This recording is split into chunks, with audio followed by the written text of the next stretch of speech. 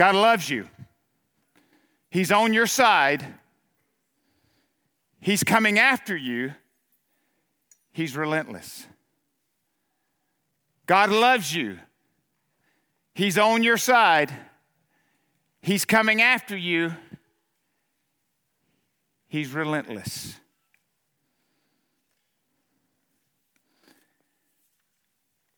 The message of the gospel, the message of Jesus is good news. It's not only good news for you, it's good news for everybody you know. It's good news for people who don't know Jesus. It's good news for people you don't like, Republican and Democrat.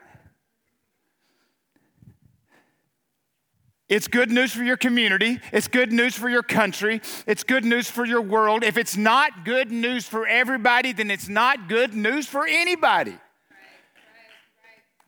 The gospel is good news. It's a message of hope. God loves you. He's on your side. He's coming after you. He's relentless. That's exactly right.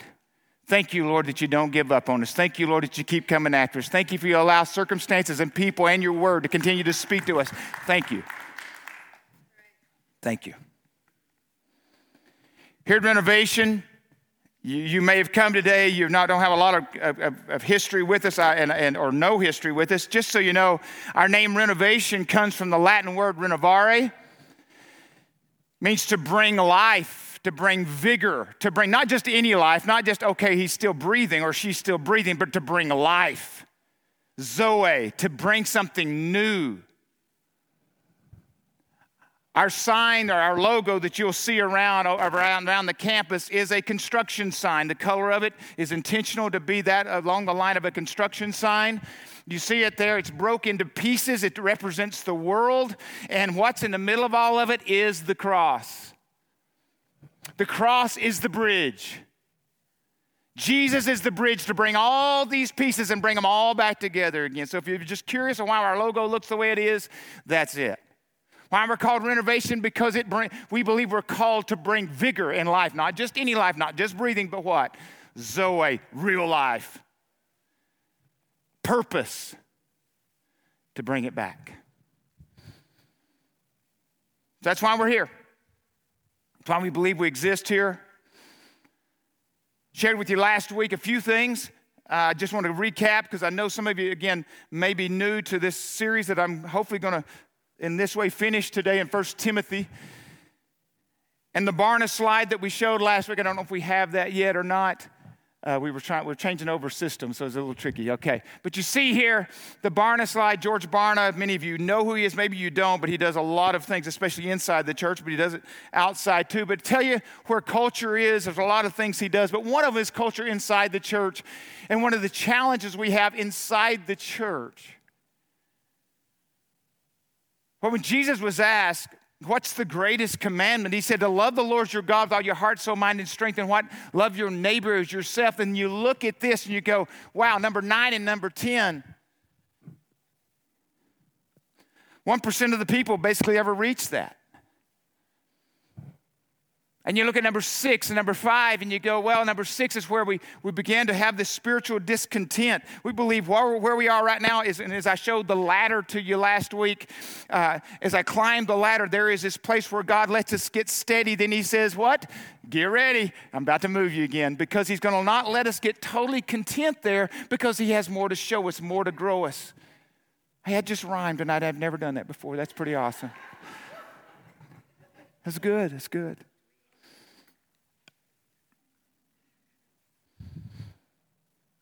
But what happens is when we get to number 7, we experience this personal brokenness, and God is allowing things, and I'm not saying he's bringing it, but he's allowing it. He's with us all the time. He's in the middle of all of it with us. It's happening, and what do? Most of us, unfortunately, as I look at this, we begin, instead of going radical dependence on God, we begin to back up. We back up. As I said to you last week, some of you are here for an unusual reason. I don't know what all that is, but you're here today for whatever reason. You're here last week for whatever reason because circumstances and people, all kinds of things have brought you to this place. I'm not even talking about this place like at 5604 North 24th Street. I'm talking about to this place in your life.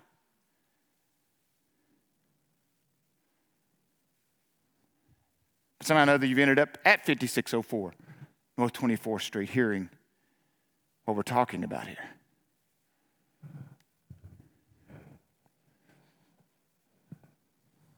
Some of you have been believers a long time.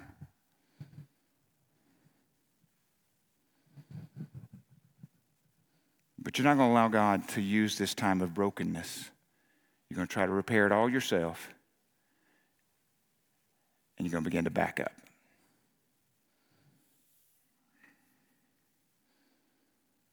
The 5 C's that we talk about and we use here as kind of our framework for discipleship is that everyone falls in one of these 5. And again, I don't tell people where they are. You self-select where you are. You begin to look at it. But again, where you're really here in your conscience, as Scripture talks about as the natural man, where you're operating by all the things, and we'll talk about it a little later, the things that how you've, whatever, if you're 20 or you're 50, you've got here by all these things happening in your life. So you're operating, Scripture talks about, out of your conscience, but you're either ignorant of God, and I don't mean stupid, it's just your lack of knowledge of who God really is. Or you're indifferent where you've hardened your heart, or something has happened towards the whole concept of God or towards church, and you're not only just indifferent, you're mad. Or you may be here today and you're going, is this true? I want to know if this is true. If this is true, then I'm going to have to research this. Is it true for me? Is it true for me all the time? Is it conditional? The answer is no, it's not conditional. God's grace, His unconditional love. Unconditional love. Hear that? Unconditional love. Then you accept Christ and you're convinced, you believe and you're secure, you're comfortable in your faith. But then if you're not careful, it's like many marriages and different relationships, we become complacent. We take it for granted. We really no longer try to grow. We no longer try to grow in capacity of a marriage or try to grow in capacity. We just say, we got in. As the old saying, the old joke goes, the man tells his wife at the wedding day he loves her, and he says, and he never tells her again. He says, if anything changes, I'll tell you. I told you I loved you then. If anything changes, I will tell you. That's complacent. We read in Revelations where Jesus talks about churches who become complacent. He said, you did all the right spiritual things. You did all the right things. You tried to do all the things, except you lost your first love. You forgot about why you got in this thing in the first place. You forgot about, that's the reason why we do communions as we do, to remember. Hopefully you do it every day to remember. Hopefully. I'm not talking about communion, but you live a life of remembrance of what He has done for you. Today we're going to talk, then what happens with many of us, we're capped. We don't know how to get past it. We know we're stuck in this treadmill of spiritual life, but we don't know how to move past it. And we're capped. And the downside of that is when we're capped, it has ripple effects. If we're parents or married or single and we got friends, if we're capped, we've capped our capacity and the purpose God has for us because we can't move past it.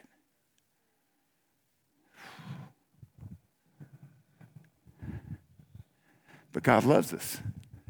He's on our side. He's coming after us, and He's relentless.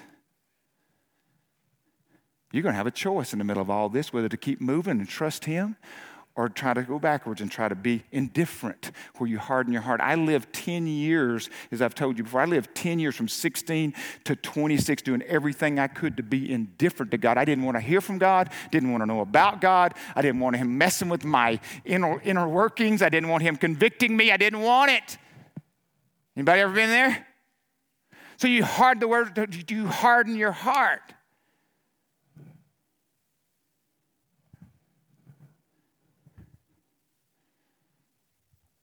But I love this imagery that we've talked about in 1 Timothy 4 over these last many weeks, our 5th week here. And like I said, hopefully today I'm wrapping it up for you.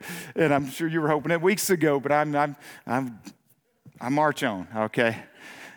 But the imagery here, we're going to read 1 Timothy 4, 12 through 16.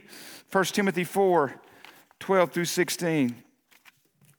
Don't let anyone look down on you because you're young, but set an example for the believers in speech and conduct and love and faith and in purity. Until I come, devote yourself to the public reading of Scripture, to preaching and to teaching. Do not neglect your gift or your calling, which is given to you through prophecy when the body of elders laid their hands on you. Be diligent. Be diligent in these matters. Give yourself wholly to them, so that everyone may see your progress. Watch your life and doctrine closely. Persevere in them, because if you do, you will save both yourself and your hearers. The word set there means fundamentally it means to become. In other words, we talk about a lot here. I am transformed and I am being transformed. I'm both. God has changed me, but He is still changing me. I'm not the finished product, and I won't be till I see Him face to face. So just so you know, I'm not everything I want to be, but I'm not what I used to be. But I need people around me to challenge me and grow in capacity to help me become everything I'm supposed to be. But when you're out here by yourself, trying to do this by yourself, you're not challenged. To set an example, the word example there, and many of you, I just know this is one of my favorite images of this whole passage of Scripture, but it is that repeating of a stamp of blow after blow after repetition of blow after blow, that your life will be a blow to people, other people around you. You're out of repetition, have a consistency of life, that you will be living in such a way that you're leaving a mark on their life. You're stamping it where where Ajax can't wash it off. Anybody even know what Ajax is? I may be way past I may have just dated myself, I don't know, or Comet, or I don't know. You can't get it off because I am living a life where you can't walk away from it. You can't ignore it. And I don't mean I'm preaching to you. I'm not out here on the corner with a blowhorn saying turn or burn. No, I'm living a life that is transformed, that is changed. Every day you're going to see it. Every day I get up, my children are going to see it. Every day my spouse is going to see it. Every day those singles that I hang out with, they're going to see it. Every day they're going to see it, people I work with. Every day. Day after day. And you don't know when it's going to flip. You don't know when the tipping point is. You're just going to show up every day. But it's that blow. Bam. Bam. Bam. Set an example. And don't neglect. In other words, don't act like you don't care. And it goes on, he says, to devote yourself. In other words, give yourself full attention. And literally, the image here is to stir up the flame. Continually, every day, stir the flame. Stir the flame of what God is doing in your life. To be diligent. In other words, devise a plan. Put a plan in place and begin to practice that plan. And give yourself wholly meaning like a sponge where you're absorbed by it. You're trying to soak it all in. What all are you doing in my life, God? What all do you want to do? I want to be absorbed by it. And last week talked about so that everyone may see your what? Progress. Procope. The visual there, I know I freaked some of you out last week, and I haven't fixed it this week. But this is my camping one, so that's the reason why I can grab it here, okay? But the image is, progress is not just, oh, you've got some nice progress. No, literally it's battling against the resistance as if you are a person clearing the way for a marching army behind you. That literally is the image. That's what that is, okay? It's not just, oh, nice little progress you got going on there. No. It's not that. It is literally you're cutting a path. You're squatting. You're cutting out whatever's pushing against you. You're beginning to fight back against it. Some of you've given up way too soon. Don't give up. Get up. Let's go. So many of you, when you get knocked down, you give up. I'm telling you to get up. Get up. Let's go. Because everybody has a reason to what? Quit, right? Everybody has a reason to quit. Everybody. Everybody does.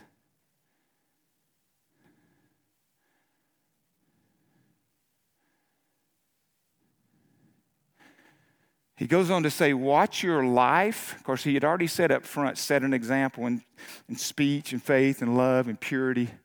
He says, watch your life, and of all things, your doctrine closely. He actually says, persevere in them. Persevere in your doctrine.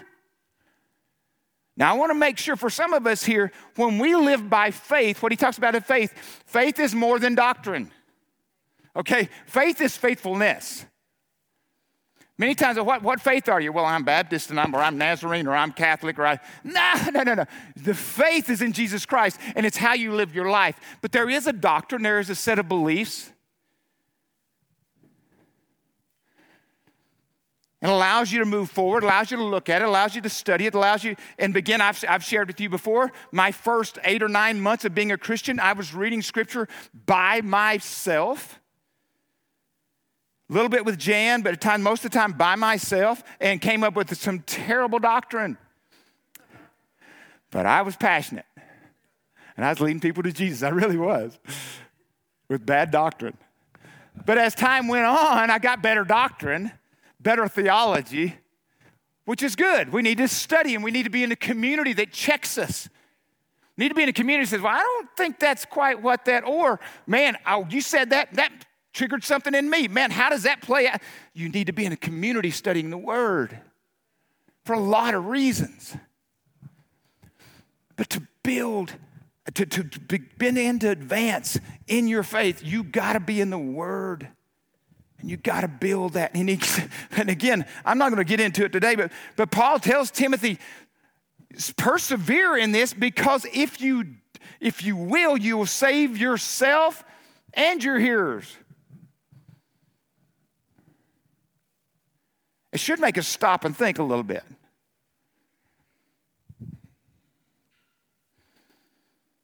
The perseverance. 1 Corinthians 9, 24 through 27. Don't you realize that in a race, everyone runs, but only one person gets the prize? So run to win. All athletes are disciplined in their training. They do it to win a prize that will fade away. We do it for an eternal prize. So I run with purpose in every step. I'm not shadowboxing. I discipline my body like an athlete, training to do what it should. Otherwise, I fear that after preaching to others, I myself might be disqualified. There it is again. It's not like you reach number 6, like we talked about earlier, and go, you know what, I don't want to go any further. I think this is a continuous growth, a continuous thing in our life. It's continue pursuing and persevering and making progress. Hebrews 11, therefore, since we are surrounded by such a great cloud of witnesses, let us throw off everything that hinders and the sin that so easily entangles, and let us run with perseverance the race marked out for us, with perseverance, with endurance, with grit, with passion. Fixing our eyes on Jesus, the pioneer and the perfecter of our faith. For the joy set before him, he endured the cross, scorning its shame, and sat down at the right hand, the throne of God. We are convinced here at Renovation, I believe, those who are in that what I mean by that is, those who are convinced of what we're trying to do. It's impossible to keep living the same and embrace God's calling on your life. It's impossible. The implications are staggering, and they're life-altering. See, I believe when you tell God yes, he begins to change things internally. He changes your thinking. He changes your motives. He begins to change all these things, and sometimes that's the reason why we get a little freaked out. Sometimes our discipleship is telling people, well, just stop doing all those things. No, it's more than that, friend. It's way greater than that. It's what God's doing in you. It's how he's changing you. When you give yourself and you say yes. I love what Richard Foster says. He said, God gradually and slowly captures the inner faculties. First the heart and the will, then the mind, then the imagination and the passions. The result is the transformation of the entire personality into the likeness of Christ. More and more we take on his habits, feelings, hopes, faith, and love. Watch your life and doctrine closely. Ephesians 4:22 through 24. You were taught with regard to your former way of life to put off your old self, which is being corrupted by its deceitful desires, to be made new in the attitude of your minds, and to put on the new self, created to be like God. Should stop you.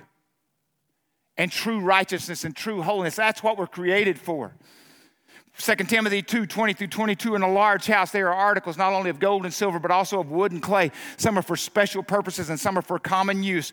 Those who cleanse themselves from the latter will be instruments for special purposes, made holy, useful to the master, and prepared to do any good work.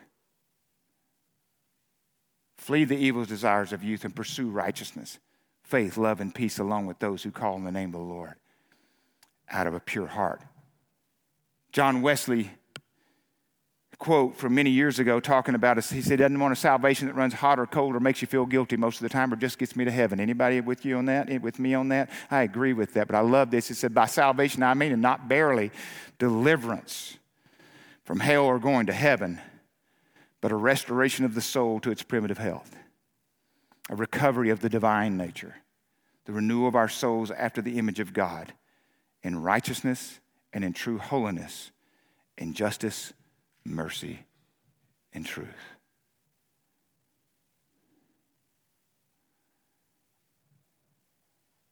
If you live that way, there is basically no cap on what God can do in your life.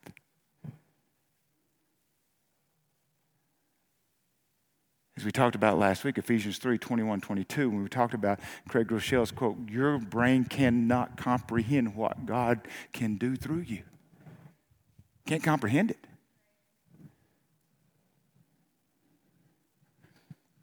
To guard your doctrine. Yes, we're Wesleyan in tradition. We're a Renovation Church, part of the Church of the Nazarene, Wesley in our history. And one of the ways we come up with, but we filter it to truth. How many of you know this? Truth isn't truth the day you discover it. It's either truth or not. That makes sense? It either was or wasn't. It's not like, oh, I got it. Oh, yeah, now it's truth. It always was truth. And there's a difference between what is true for me personally and what is truth. Because there are times I can tell a story and go, oh, that's true. I go, well, I can't argue with that because you're saying it's true. But that doesn't equal truth. One of the ways we do it, well, the way we do it here at Renovation, talk through it and kind of teach it, is our Wesleyan quasi-quadrilateral. And do we have that? If not, it's going to be more confusing. There it is, right there. When we talk about truth, and I call it quasi because I've messed with it a little bit, okay? But truth, Scripture, the Christian, the ideology of how we think. What's awesome about that Scripture is those other three, experience, reason, and tradition, they do not compete in the sense of they do not rise with Scripture. Do not misunderstand that. But I take my experience, because we all have it, right? We all have an experience. We take our reasoning, how we've ended up here, but what is reason, what we know about God, what is reasonable, and tradition, what has been the history or tradition through time, filter that through Scripture, and we end up at truth. But we don't cherry pick Scripture's reason why we need to be in community. We got to know how to filter that and how to make that make sense. Because my experience, I can tell you right now, when I gave my life to the Lord, I was baptized 2 weeks later, and in my baptism, God delivered me from foul language. I'd been trying for months and months, and Jan had asked me to stop using all the curse words that I used so bad, and I was brutal about it, and where I worked didn't help at the aluminum mill. And I came up out of that water, and I was delivered from my foul language. Except since I've been working on my casita, it's come back to my mind a little bit, just so you know. It didn't come out of my mouth, just out of my mind at times. Like, whoa, okay, that is 10:30 at night, and I'm out there painting. It comes to my head. No, just kidding.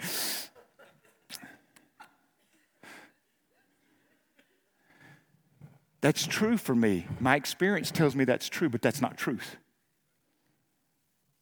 So if you've got an issue with foul language, I could baptize you all day long, and you still have it afterwards.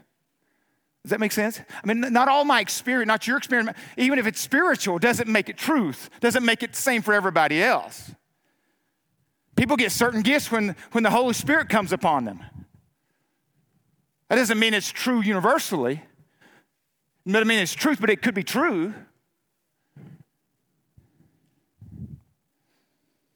So that's how we filter. So guard your doctrine. We talk about here the natural man, and I don't have time to preach it. I don't want to confuse it for people, but I want to make sure that we don't leave here today understanding, because it makes a difference on the convicted and the compelled. I don't have time to preach out of 1 Corinthians 2, 12 through 16. You can write it down, or 1 Corinthians 3, 1 through 3. 1 Corinthians 2, 12 through 16. You can write it down. Or 3, 1 through 3. They're continuous there. But it talks about the natural man, the carnal man, and the spiritual. That the natural man is the man where Christ is on the outside. Back to conscience we talked about earlier, even the concern, those people. Okay, and I was there. You may be there today. It's okay. I want to tell you today, it's okay if you find yourself. It's okay. We've all been there. It's okay. But Christ is on the outside and self is on the throne. Then we become Christians. Okay, we accept Christ into our heart. There's a problem though, what? We're still on the throne. We're still self-centered. And then there is that transition. I believe there are two major spiritual points in a person's life. One is coming from the natural man to the worldly or carnal man the scripture talks about, and then the one from the worldly to the spiritual. I believe that. I believe it experientially, and that doesn't always make it truth, right? But when I read it in scripture, I see it. To be sanctified holy through and through. It is God's will that you be sanctified, set apart.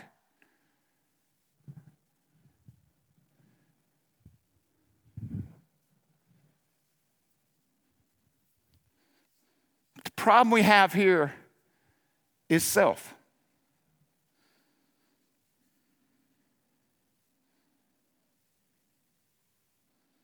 You know, it really doesn't matter what social class, part of the country, rural or urban, flyover or coastal, Democrat or Republican, liberal or moderate, conservative or ultra-conservative. What part of the world you were born into. It almost, in some ways, doesn't matter even the atrocities that even happened to you, the things that have happened to you in your life. The problem for all of us is we were born into one tribe, the human race, the Adamic nature Scripture talks about. The problem with all of these is the self-centered self. You can tell me all day long what's wrong with your marriage, or it's our finances, or he won't do this, or I'll tell you what's wrong with it is self-centered self. That's the issue. It always comes back to those issues. Oh, it's finances. No, it's the self. No.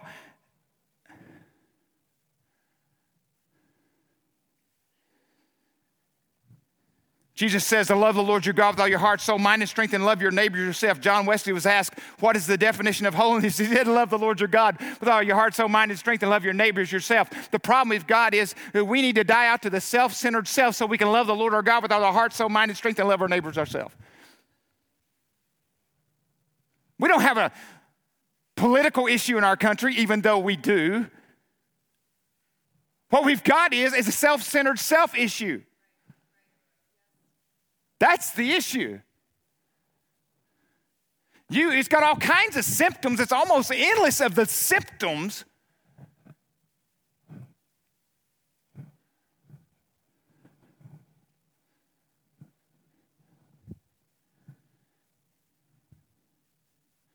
And it's only through Christ's love changing and His grace and His Spirit working in us that we begin to change. Where the love of Christ begins to be reflected in my life. As He begins to put the pieces of my life back together, I begin to reflect His image. Where to the point someone could curse me, spit on me, slander me, but I do not have to strike back. You know why? I can still love that person. You know why? Because it's not dependent on them. It's all dependent on what God is doing in me. So many of you are letting what other people are doing cause you to react.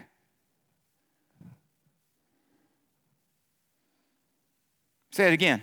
Some of you right now are either in a fight or you're in a pushback or you're responding on some kind of social media that you need to just break the phone, okay, or do something because you're embarrassing yourself potentially because of how you're responding in the moment. You're hitting send when the reality is you're responding because somebody said something. The reality is you need to respond because of who you've become in Christ.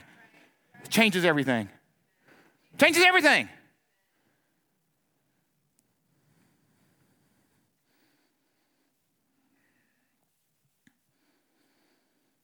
What I love about this, what God has called us to in this radical optimism, the question is, can I only reach a point where I can just manage my past sins or my open wounds or my habits? Can I just get to a point where I can manage them, or can I really be delivered from them? Can my wounds really be healed? Kurt, are you saying that my wounds that have happened to me, can they be healed? Or I just figured out how to manage them? Friend, I got good news for you. They can be healed. Matter of fact, they can be used for the kingdom. They can be used to advance the kingdom. But when it's still, I had a little cut on my finger the other day and got some salt in it. It doesn't matter how big the wound is. It hurts. And we react. It needs to be healed.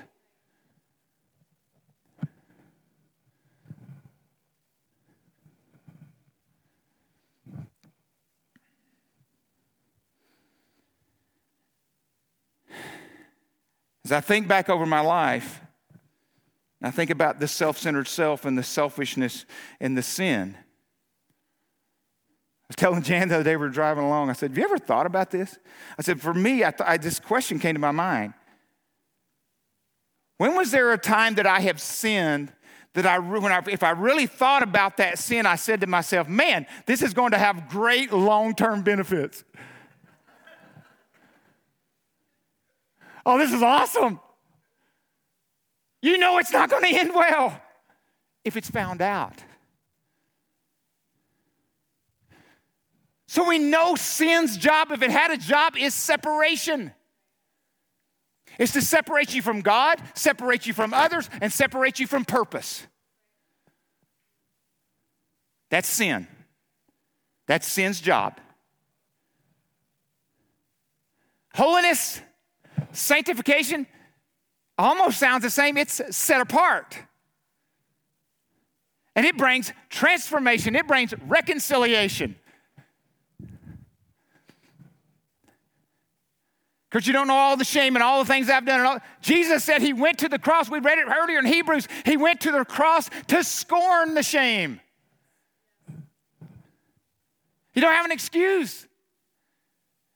You don't think that was what was rolling around in my head for that 2 weeks that before when I went down to the altar and said, Lord, I know you've called me to preach. And for the 2 weeks, I wrestled with it. And God, the enemy was saying, who's ever going to listen to you? Look at your life. You don't even know Scripture very well. You got bad theology.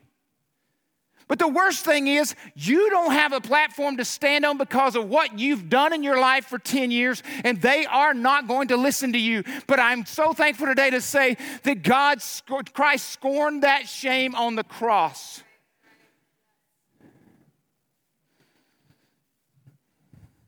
Sure, I still get nervous.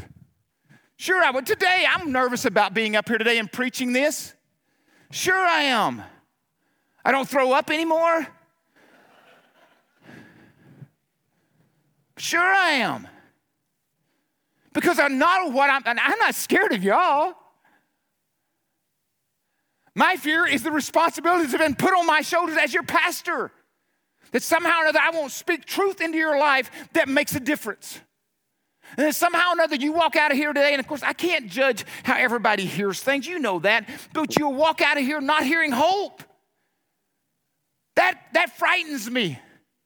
That somehow or another I was not able to communicate to you this great hope that Christ has. I'm not scared of you. You can put another 10,000 people in front of me. I ain't scared of that. Used to be. I was afraid I'd be humiliated. But like I told you last week, that whole idea of being humiliated and your fear of being humiliated can lead you to live a boring life. It really can. So I ain't worried about being humiliated in front of you guys.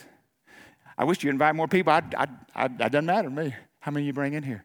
But what I am concerned about is, am I representing the King of Kings and the Lord of Lords with the word he has for this day with the people in this room? That is a huge weight. That matters to me.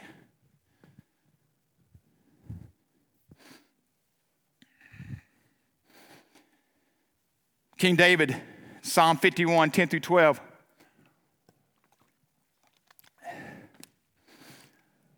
Says, create in me. He's, after Nathan has approached King David and he's challenged him, he said, create in me a pure heart, O God, and renew a steadfast spirit within me. Do not cast me from your presence or take your Holy Spirit from me. Restore to me the joy of your salvation and grant me a willing spirit to sustain me. Create in me a pure heart. King David, I believe, knew that just asking for forgiveness was a slippery slope. He needed forgiveness. But forgiveness alone means I might go do it again tomorrow. He says, I need a new heart. I need to be new. I've already read today, Paul's saying, yes, new.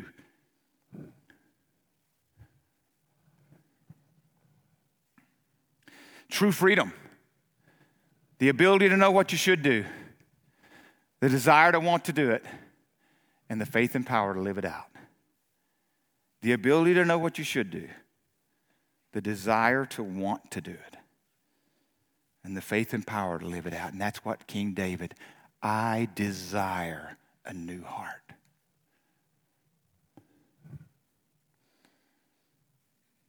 When Jan and I went on the journey after we left the church we originally started at, and we were on a journey for almost a year, I think it was, 6 months to a year, I knew there was more.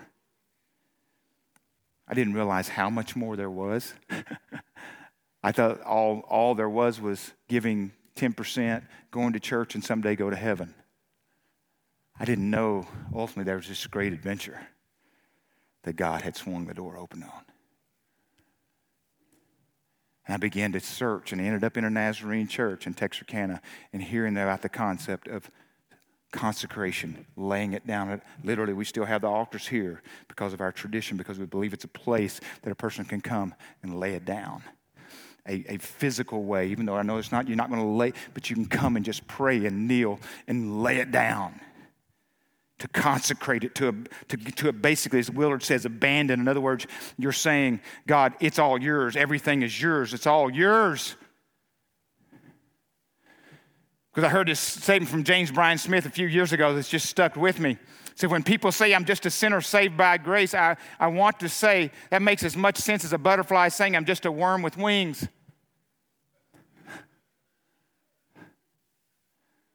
Oh, I am saved by grace. Don't confuse that. I did nothing to get in.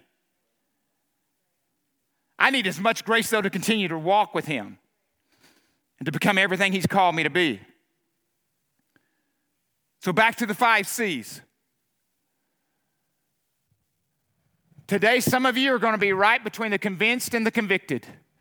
There is a stirring and an awakening happening in your life. Some of you are over here. Some of you are conscious and concerned, and you know it. If you're not careful, you're going to run from it, and you're going to harden yourself. And I'm not trying to scare you. I'm just saying there's a great chance of that. But for some of you right here in this capped, you're going to move from convict to convicted, where you're going to say, living where I am is unacceptable. Staying where I am right now is no longer acceptable. It's because there's this stirring, and there's this awakening going on inside of me that I can't explain, but I'm waking up. I'm waking up to something. And guess what? God will get you on that next rung, and there'll be a day He'll do it again, because there's no end spot. That's what's so awesome about this. That's why it makes it a great adventure. There is no end spot till we see Him face to face. He continues to awaken us, continues to challenge us. And I love what David said. It said about David in Acts 13:36. When he served God's purpose in his own generation, he died. That's when I want to die. I want to die when I've served my purpose. I don't want to end my purpose. I don't want to think I've ended my purpose 20 years before I die. I don't want to retire at 62, 63, 65 and live to be 90 and the last 25 is without a purpose. Are you kidding me? It may be my greatest years. All the things I've learned, all the things God has brought me through may be my best years. I can teach things that 40-year-old pastors can't. One is, I made it to 60. I raised 4 kids.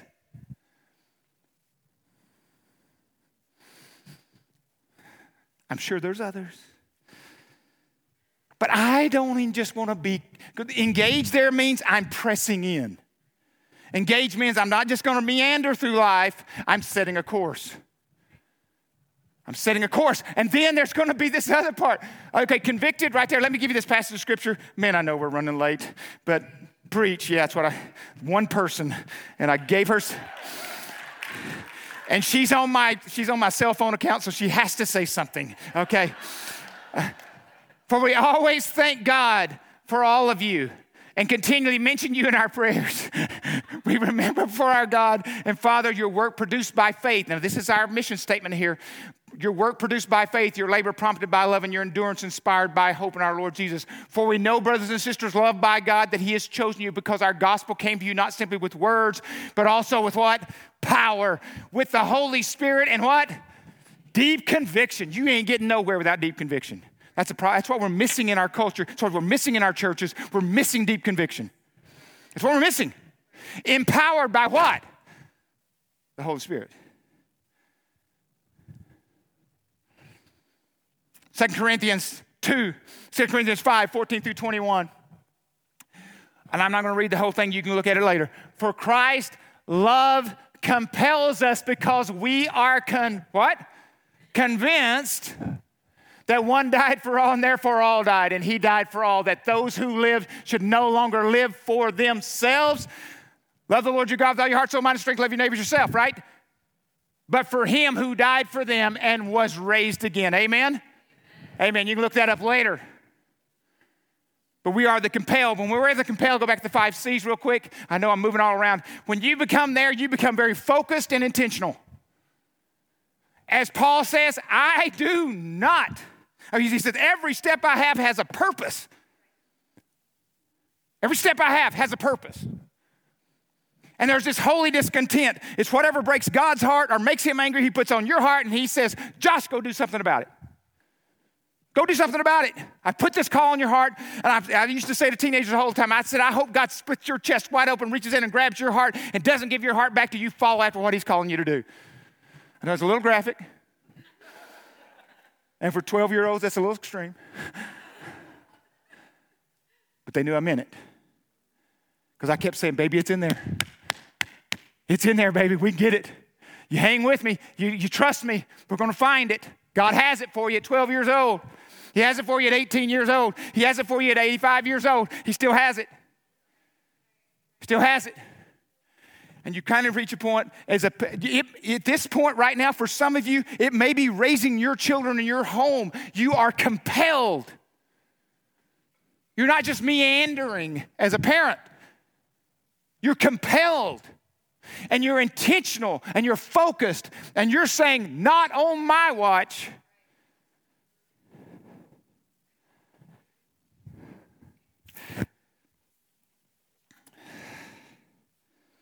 Is Jesus welcome?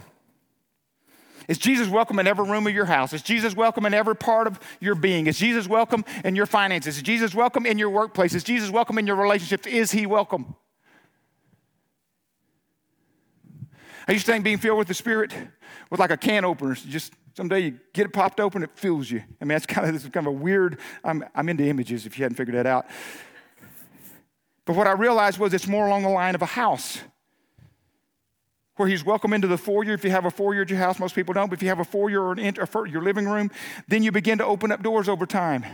Then begin to open up doors, and you open up closets, you open up drawers, you begin to open up all these areas of your life to him to go, here, look at it. It's yours. And so you're swinging doors open. It's the whole can of, well, I hope I get filled someday. No, it's a choice. It's laying down every one of those rooms. And sometimes you find out later, I didn't even know I had that room. Some of you have built way too many rooms onto your house. You've done too many additions that he's having to overcome. That's the reason why we want to get these young people young, so they don't build these extra rooms on their house. Right. Some of you got extra rooms that you're just trying to figure out what to do with. God has a plan. Let me tell you, for some of you though, March 1st, 2020 could be a day of a game changer for you, a tipping point. Could be. Like it was for me December 14th, 1986.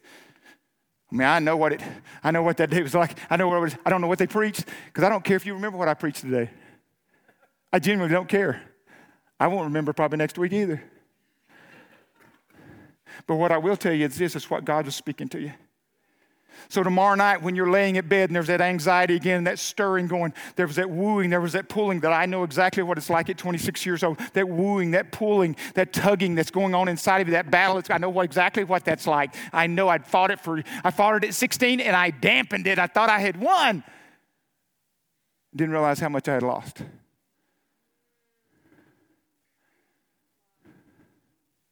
Because he no longer was bothering me. By the time I was about 18 or 19, I thought I had won.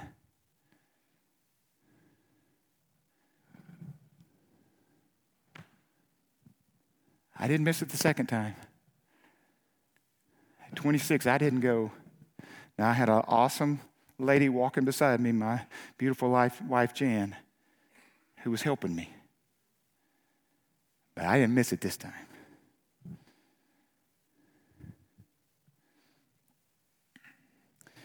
I think it's Mark Batterson says this. Josiah, you guys come on down. I know we're running a little late. So much for a 35-minute sermon. I love Mark Batterson's quote here. I know it's up on the screen too, but I'm going to read it. It says, you're only one defining decision away from a totally different life. One defining decision can change your trajectory and put you on a new path towards the promised land. One defining decision can totally change the forecast of your life. It's those defining decisions that become the defining moments of your life. God loves you. He is on your side. And some of you know, even just sitting in here today, he's coming after you. He's relentless. He's relentless.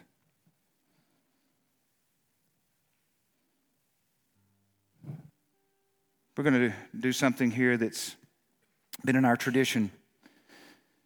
An invitation, and I know many of you have been parts of other churches, different invitations. One of the ways we do it here and as a part of our tradition is we use these altars, as I've already mentioned. It is a place to come. They're a piece of furniture. They're really all they are. We just repainted them when we came over here and closed the building in. We cut them and repainted them. So they're still just a piece of furniture, except when we come and we ask God to meet us there and to just lay it down, the brokenness, the shame, the anger, the unforgiveness, the confusion, to lay down our finances, lay down our relationships, lay down our marriage, lay down my parenting, lay down my singleness.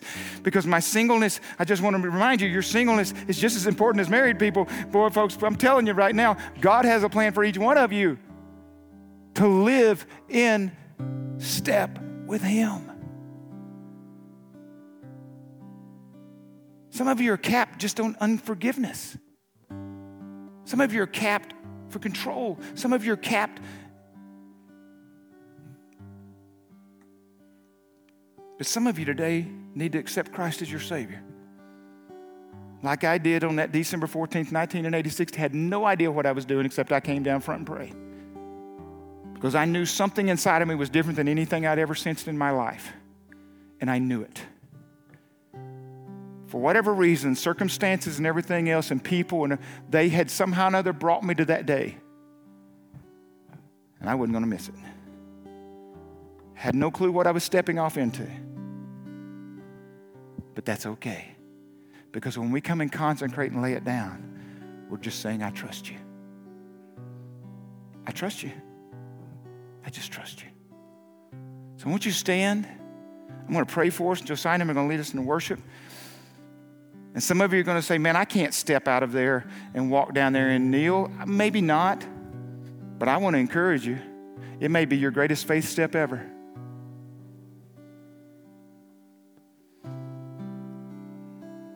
If you'll take the first step, I have a feeling He'll carry you the rest of the way. That's just my guess. But you got to take that first step. He's not going to force you. But let me pray for us.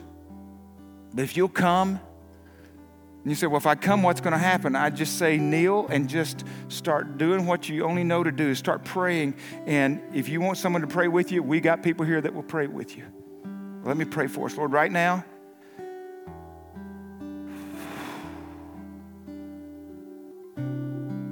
we only want what you've already orchestrated.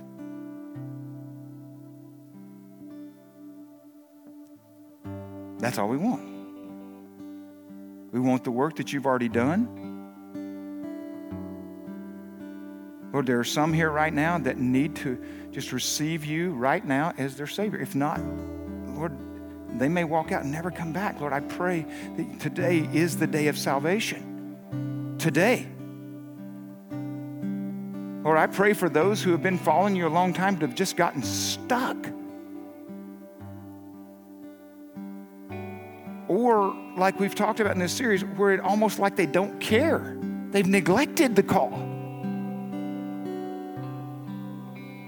And Lord, I pray for them today that today, not knowing what all it may mean, they just come and lay it down. Just lay it down. Lord, have your way. And that's all we ask today. In your name we pray, Jesus. As Josiah and them lead us, if you feel led, please come and pray and kneel.